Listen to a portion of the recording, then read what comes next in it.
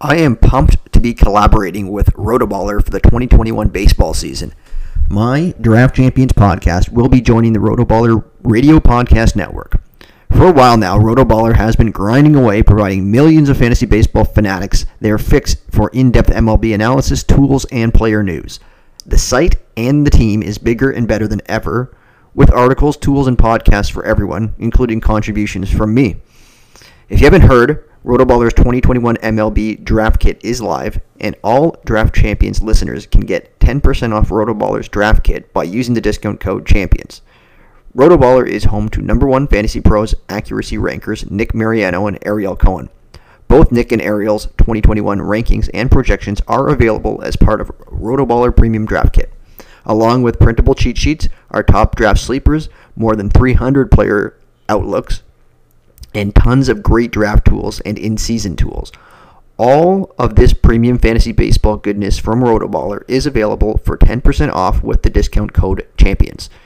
Just go to rotoballer.com/radio, get your premium pass today, and win big in 2021.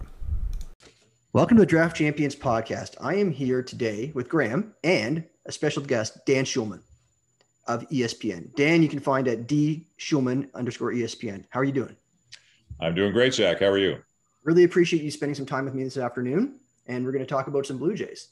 But before we do, we met at a charity event about a year ago, B'nai B'rith Sports Night, and you spoke there, and you told a real cool story about how you sort of got started in broadcasting. I wonder if you could just quickly sort of recap that, because I found it really interesting.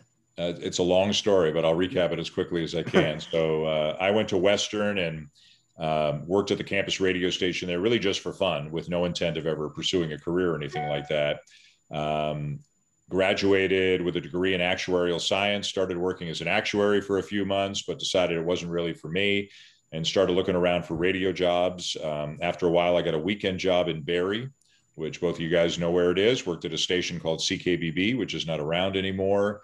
And eventually somebody at the Fan, which wasn't even the Fan yet, it was still CJCL 1430 in Toronto, heard me, and I started working at CJCL. It became the Fan. And then Jim Houston, who was the Blue Jay announcer, this is about 3 years later now, he decided to focus on hockey, moved back to Vancouver, and the Blue Jay job opened up, and I auditioned for that. And I got that. And then ESPN heard me doing baseball, and then I started working for them. So I'm really condensing the story, but it was a lot of being in the right place at the right time, some good luck, some hard work, some people looking out for me and helping me. And it all happened kind of fast. I graduated from Western in 89, started working in Barrie in 90, started working at the Fan in 91, and was at the Fan for about 4 years. And by 95, I was working at TSN and ESPN. So all of it kind of happened pretty quickly. Well, yeah, that's what I found so interesting. But the key message, because I think a lot of people that are listening to this, like maybe are aspiring to be that. I'm not, but I think the hard work and good luck were just what I took away from it. So I've just thought it was a great story.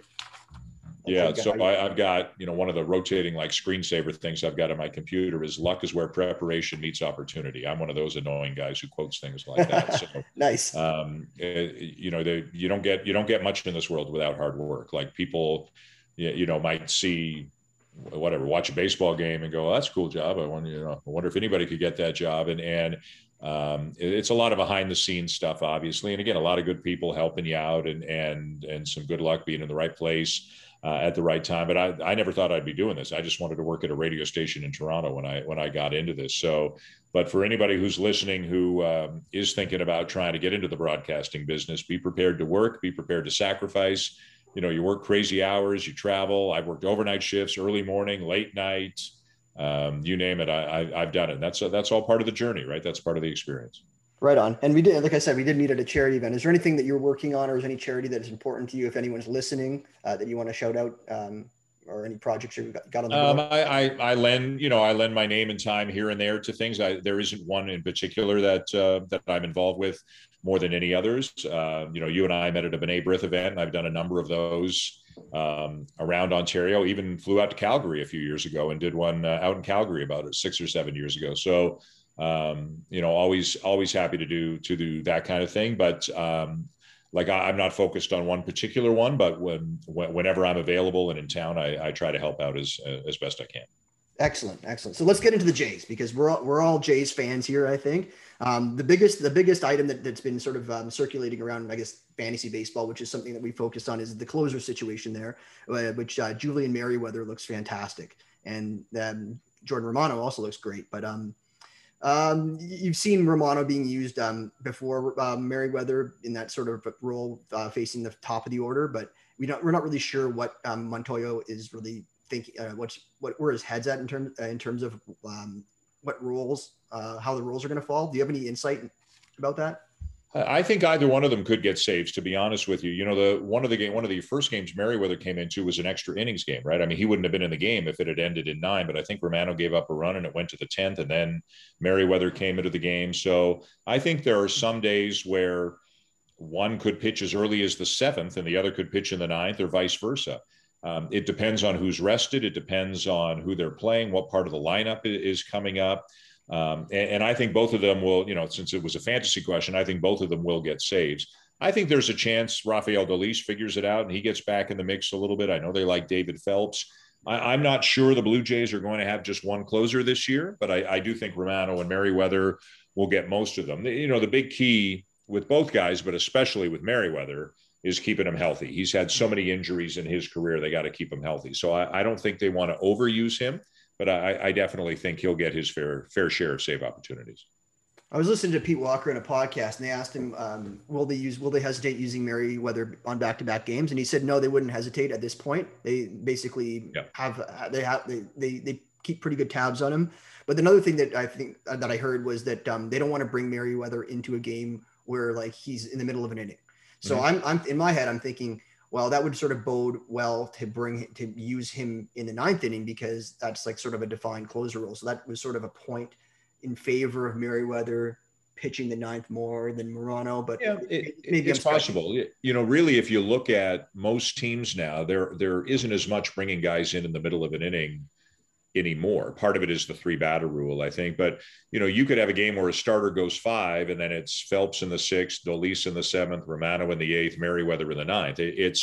It's more with the lefties, I think, where you're bringing guys in the middle, but teams are being careful about it because of the 3-batter rule. So I understand they want to do that with Merryweather. I think they want to give him time to warm up, make sure he's feeling good and feeling comfortable before they bring him into the game. But again, I think each game is different. If they're playing the Yankees and it's the 8th inning and LeMahieu and Judge are coming up, I think you're going to see Romano more against them. But then again, the way that Merryweather has blown people away, I think they're comfortable using him against anybody. But I think it depends. The other team is at the heart of the order. Is it righties or lefties? That sort of thing. I think it will fluctuate a little bit. And listen, if things go well and this team wins more than it loses, Romano might close one day, then be off the next day. Merryweather might close the next day, then Romano comes back the day after that. Because, yes, I do think they'll use guys 2 days in a row, but they're not going to use them 3 days in a row. They're not going to use them 3 out of 4 if they can help it. They're going to be really careful with guys, given how short last season was and how many innings they need out of them this year. So I think there will be opportunities for both guys. That makes sense. I think the Donaldson trade's looking pretty good right now, along with the Corey Kluber trade in Cleveland, with how well Emmanuel Clase looks. So I think both of those trades, it's funny how quickly things change. So just a follow up there. Do you see parallels? Like, do you think Montoyo's brought a lot of the bullpen management over from Tampa, or is this more of a thing passed down from the Atkins Cleveland way? I think it's kind of generally just the way the game is going right now. I think more and more teams are not naming everyday closers. It happens, but 10 years ago, 30 teams, there were 30 closers.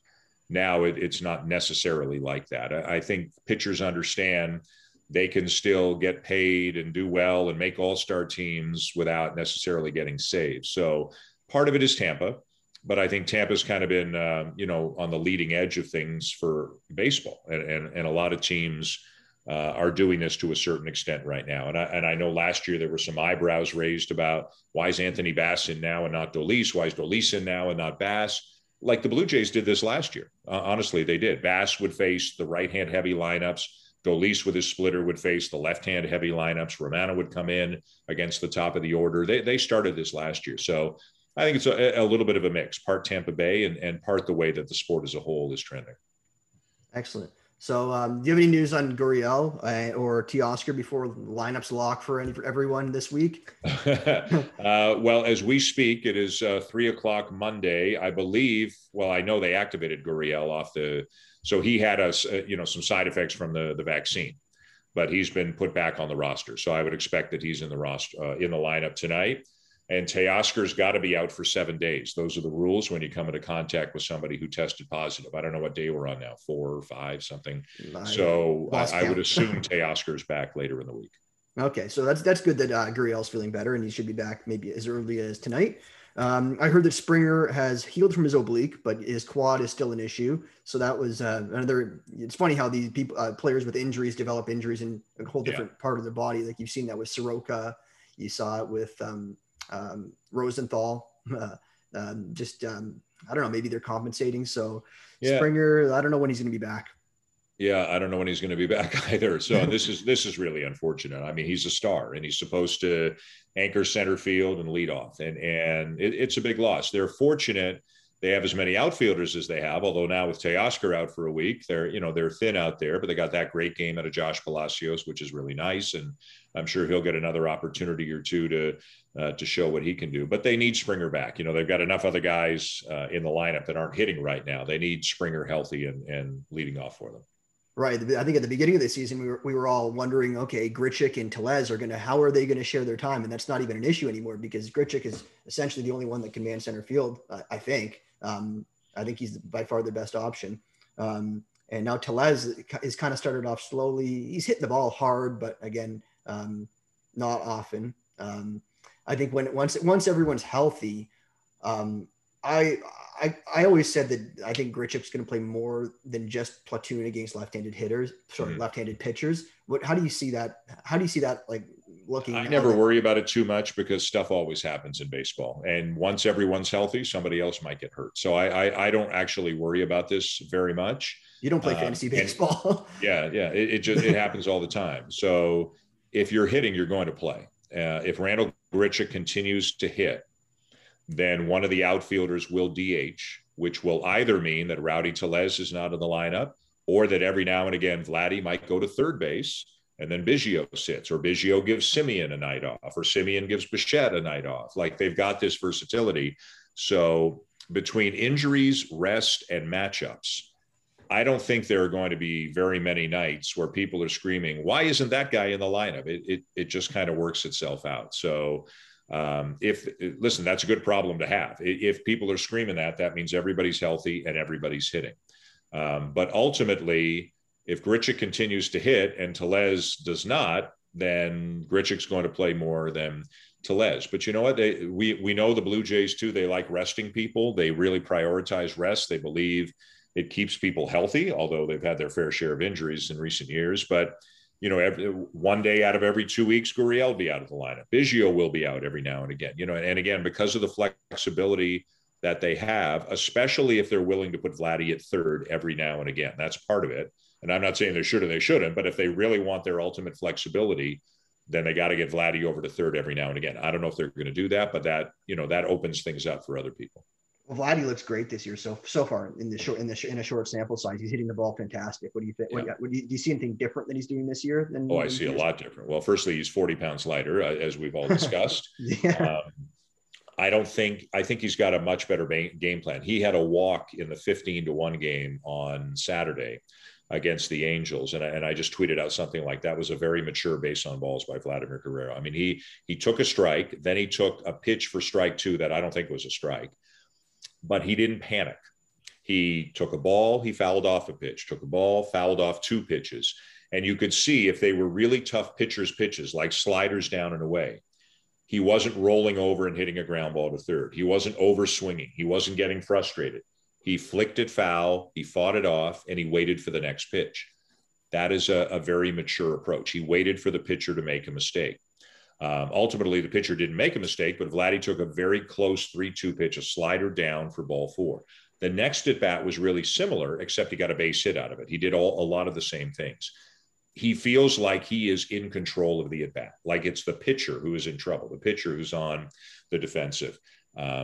If he makes them throw strikes, if he uses the whole field and, takes balls to the opposite field that are down and away from him, he's going to be a monster. He's too good to not do well. And the only thing I would say is I wouldn't get all caught up in home runs.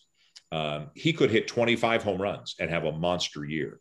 He still is more of a line drive hitter than a fly ball hitter. And it's important for him to get the ball off the ground. We've all talked about that. But when Vladdy has his best year, I think we'll see it more in terms of doubles, batting average, on base percentage, strikeout percentage. I think we'll see it more in those areas necessarily than just home runs. Right on. That's really interesting. That's really some interesting insight from someone that's been watching all the games really closely. And there's the Jays look like they look good so far, and they're running. So like you look at Semien, he's got he started off really well. And people questioned, started off well in terms of 2 stolen bases, 3 home runs. And people before the season questioned Bo Bichette, how much he's going to run in the major leagues and how successful he will be, because the success rate was a question for him. So I guess my question is two-part. Do you see the Jays running? And I guess like Semien, and how good do you think Semien looks? Because I know he only is hitting 205, but he has a 200 at BABIP, and he's in the league lead for outs produced with hard hit outs. So I think he's top 10, and I guess he's been getting a little bit unlucky so far, just hitting the ball hard into outs. Yeah, I think Semien's going to be a good player. He's a better player than his numbers suggest he was last year. He had an injury at the outset of last season, and because last year was so short, you have a bad 3 weeks. It's tough for your numbers to recover in a 60-game season. He's a good player. I don't know if he's the number 3 in the MVP voting 2019 guy, but he's a good player. And if you told me that he would hit 25 home runs, drive in 80, I would believe it. I think he's stolen bases. Yeah, he'll steal some bases. He's not a burner. They don't have anybody on the team, I don't think, who's going to steal 25 or 30 bases. So, I think you're obviously, a lot of the questions here are coming at it from a fantasy point of view. I think that's the angle that you're taking here. So yes. I think about it more from a baseball point of view, but that Charlie Montoyo has said publicly, he does want to be more aggressive. And again, they don't have anybody who's going to come close to leading the league in stolen bases, but Semien should be able to have 15 or 20. Bichette should be able to have 15 or 20. Biggio should be able to have 15 or 20. I'll tell you who probably the fastest guy on the team is. And I'm not putting Jonathan Davis in. I mean, among the regulars, Teoscar Hernandez is the fastest guy on the team. He should be able to steal a few bases here and there. Grichuk might be able to steal a few bases. They've got some decent speed up and down the lineup. So, Springer maybe a 10 stolen base guy. I mean, I'm just throwing numbers out there, but right. To me, it's not just stolen bases. It's just being a better base running team too. They were a bad base running team last year. They've got more team speed this year, and they've got to be smarter this year. First to third, second to home, being a little bit more aggressive, but without making mistakes. And that helps make them a better offensive team. Yeah. It's funny. It's funny you mentioned Teoscar, because I sort of see Teoscar as just one of those fantastic athletes, like in the same vein as like your Randy Arozarena types and Luis Robert, like in that range. Like the strikeouts are going to be there for those players, but in particular Robert and Teoscar. But yeah, you're right. Like he's just a tremendous athlete, Teoscar Hernandez, and get him from the Astros. He's just got to get back to where he was in the batter's box last year when he was so good. And I don't know if he's feeling pressure to duplicate what he did last year over a full season, but listen, they put him in the cleanup spot at the beginning of the year. He's important. And hopefully he'll figure it out. A lot of them are still kind of young, right? Or relatively young in terms of experience. And I don't think they're quite finished products. And I would say that even about Teoscar Hernandez. So I hope he is able to duplicate what he did last year, because if he did, then he's a special player. Right. Now, just to talk about their pitching a little bit, this wasn't on the agenda, but I'm sure you don't mind talking about their starting rotation. Robbie Ray's back tonight. He's got 2 starts this calendar week, and we saw his velocity up quite a bit in spring training. So he's one of those pitchers that was really a little bit under the radar, but not so much under the radar anymore. What are you expecting from their rotation in terms of Ray and then Roark? They said they're going to shift to the bullpen now. So Robbie Ray's got to throw strikes. If Robbie Ray throws strikes, I think he'll be successful. And if he throws strikes, he's not. I don't think he's a number one. Although sometimes his stuff looks like a number one. But I think the job for Robbie Ray and Steven Matz is give them a chance to win games. Matz obviously has been great so far, and they're really excited about Ray. Robbie Ray was the first free agent in baseball to sign in the offseason. He obviously wanted to come back to Toronto. He loves Pete Walker. Pete Walker believes in him. And I think that's all encouraging stuff. If the ball's in the strike zone, I think he's got a chance. Not the best, starting against the Yankees, your first start back is not the easiest assignment, but it is what it is. And the Blue Jays are really counting on him. Tanner Roark, got knocked around like crazy last year and got knocked around like crazy in his first start this year. And they can't afford to give away games. I don't know if he gets another chance. It's almost unprecedented to have a veteran starter get put to the bullpen after just one start.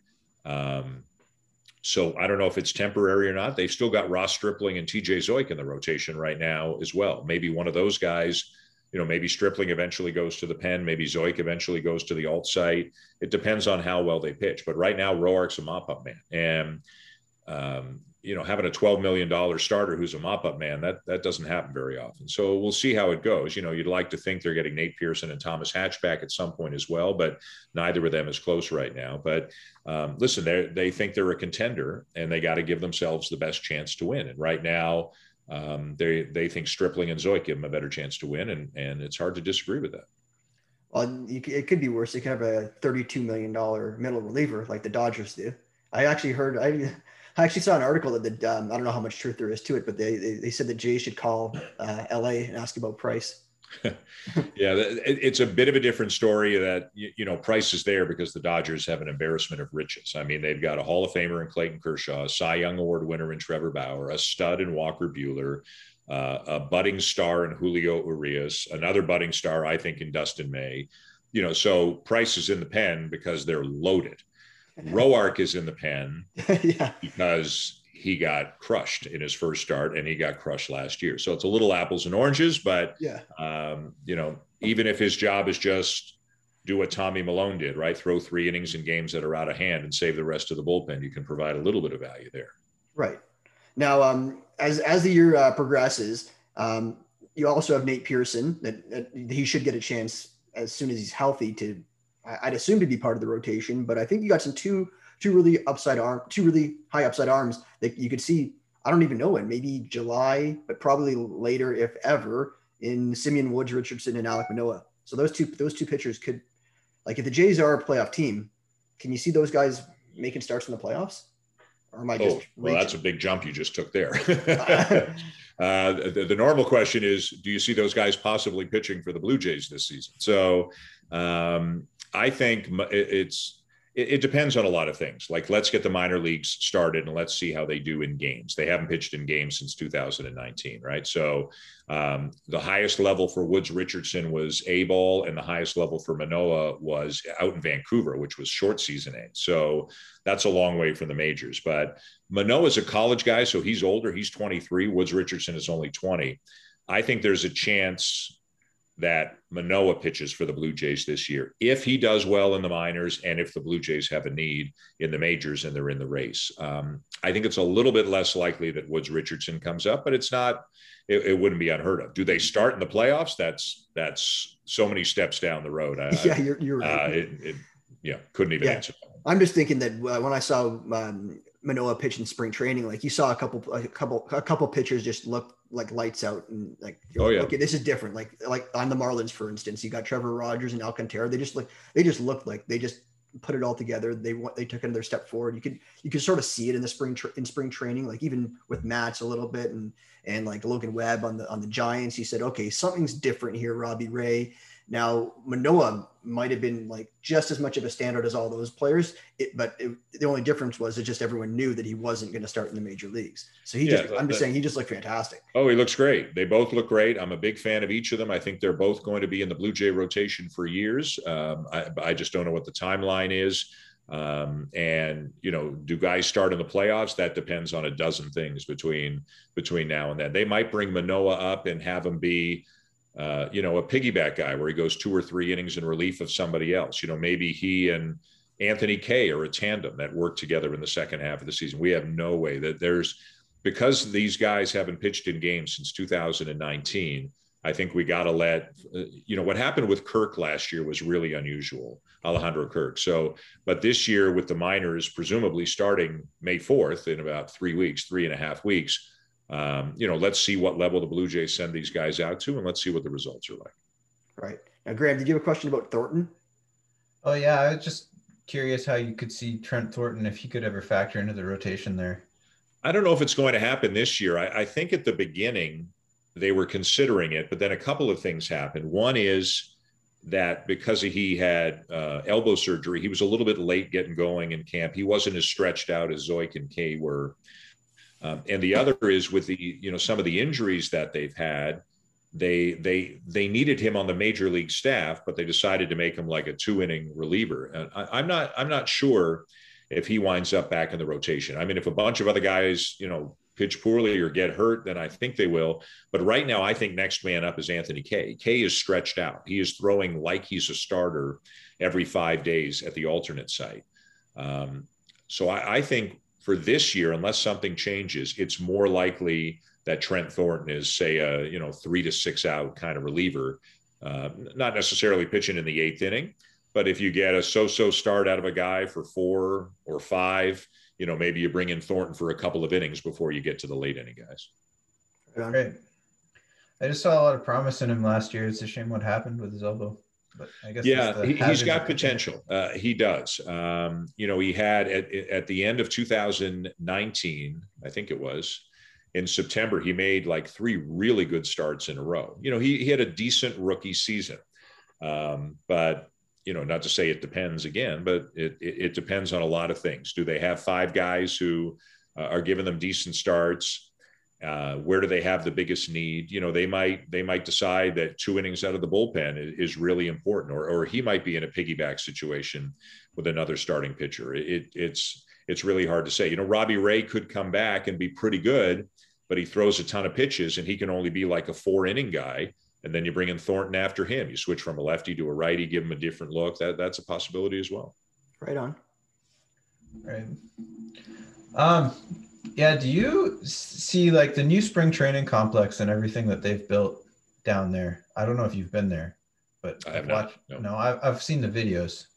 They look pretty cool. Yeah. Do you think that this kind of signifies the Jays falling in line with kind of like the developmental machine type of thing, where you're trying to optimize the players that you have versus bringing in players from the outside? I think what you're trying to do is keep people healthy. So the old complex was one of the most antiquated in baseball. They needed something new. Now they have one of the best, it sounds like. So again, I haven't been there, but the idea is, whatever kind of therapy you need, it's there. Whatever kind of training you need, it's there. Weights, it's there. The running hill, what are the covered indoor field, everything is at your disposal. And the idea is for your major league players, maybe they live in the area and they train there year round. So you've got them under your roof with your people instead of being in Arizona or Texas or the Dominican or wherever it happens to be. So this is something that teams are doing. They are building these complexes in an effort to keep people healthy. And I think it also doesn't hurt in a couple of other ways. Your minor league players, you can, keep them, keep sights on them a little bit more often. Again, you come into the minor leagues and you're part of the same program building up to the major league. So when you get to the majors, there isn't that big of a transition. You're dealing with the same people, you're eating the same food, you're going through the same routines. And also for free agents, it can be a bit of a selling point too. It can attract free agents to a certain extent to know that they've got that kind of a facility at their disposal. Interesting. I've heard that the Mariners do that, like the way they game plan their pitching from the minor leagues all the way up to the major leagues. Like it's the exact same scouting reports and everything that you receive. Be. It absolutely should be. I mean, it's the same thing. It should be the same thing in all sports. Like the Marlies should have the same stuff that the Leafs do, right? It should all be a connection. you guys are too young, but back in the day, there was something called the Oriole Way about the Baltimore Orioles. And the idea was right from the day they got drafted, these were the things that were important to the Baltimore Orioles. This was the culture they built. This was how they they taught their players how to play. So when you got to the majors, the message you were getting was the same message you got in the minors. Like, to me, it's a no-brainer. It's absolutely the way that it should be. It shouldn't be like New Hampshire's on its program and Vancouver's on its program and Lansing, or they don't have Lansing anymore, Dunedin's on its program. It shouldn't be that way. Buffalo, they should all be on exactly the same program. The messaging should be the same so that when they get to the big leagues, they know what's expected of them. Nice. Right on. So last question. Don't want to take up any more of your time. Unless, Zach, you got something here. Nope. But this is just me being a Toronto sports fan. And it's that Toronto, we have this second best insecurity. And we always think that, we might not be good enough. And I think, I don't know, the Kawhi thing, he left, he went home, can't fault him. But the last 2 years, the Jays have signed George Springer and Hyunjin Ryu. Is this a movement away from this, or are we still so insecure that we think it's just we're the last dance partner available? A little bit of both. So listen, they spent legit money, right? 4 years, $80 million for Ryu, 6 years, $150 million for Springer. The Mark Shapiro and Ross Atkins said when they felt it was time to spend and that it could help them compete, they would spend, and they're doing it. But I think Toronto will always have a little bit of a second best insecurity. And truthfully, like, the Blue Jays made the best offer to these guys. They put an extra year on the deal or added some money or whatever it is. And that's why they got them. And people should understand, listen, it's a beautiful country and a beautiful city, and there are a lot of great things here. But if you are not from Canada, if you have a choice to play in Toronto or New York or Toronto or Texas or Toronto or LA, whatever it is, you might have very valid reasons for wanting to play closer to home or in your own country or whatever the case may be. So I think we'll always have a little bit of an insecurity. And I will tell you, if sports are still a thing, 50 years from now, there will be guys playing for the Blue Jays and Raptors who will become free agents, who will leave, and it's going to hurt. And we're all going to, well, I won't be around, but we're all going to be upset about it. But it's just part of sports. It really is. Listen, it's not like the Brewers and the Indians and the Marlins and the Pirates don't lose players either. And I understand Toronto is a much bigger city than those teams are in, but various teams lose various players for various reasons. And Toronto will probably always have a little bit more trouble retaining players and a little bit more trouble signing players because they play in another country. It just is what it is. But I'll tell you this, if they're really good, they'll spend. And if they're really good, some players who might not otherwise want to come will come, because guys, winning is one of the things that people like to do. And, they throw the right money at them and they got a chance to win. They'll get the players they need. Right on. Thanks very much, Dan. I really appreciate you taking the time to talk about the Jays today, and it's making me even more excited to watch the Jays this year and listen to you listen to you every day. So it's going to be a fun season, I hope. Hey, before you go, any predictions for the American League? What are the five, if you had to pick 5 teams to come out of the American League? That's a tough one for me to do. The Jays are in the mix, I think. I mean, coming into the season, I thought the Yankees were the best team in the division. Jays and Rays neck and neck for second. White Sox and Twins are both good. Houston is good. And I don't know if the A's are going to figure it out, but the Angels look pretty good. Like, I think there are 7 or 8 teams and only 5 of them can make the playoffs. The Jays are in the mix, but they got to be reasonably healthy and they got to pitch well. I don't think they're good enough to make the playoffs if things don't go well. If things do go well and they're in the race, they'll go out and get somebody in July, another arm probably. And then I think they got a great shot, but I think they've got to play well and stay healthy to make the playoffs. Right on. Well, thanks again, Dan. And I will talk to you later. And again, I appreciate your time. All right, guys. Thank you. Thanks.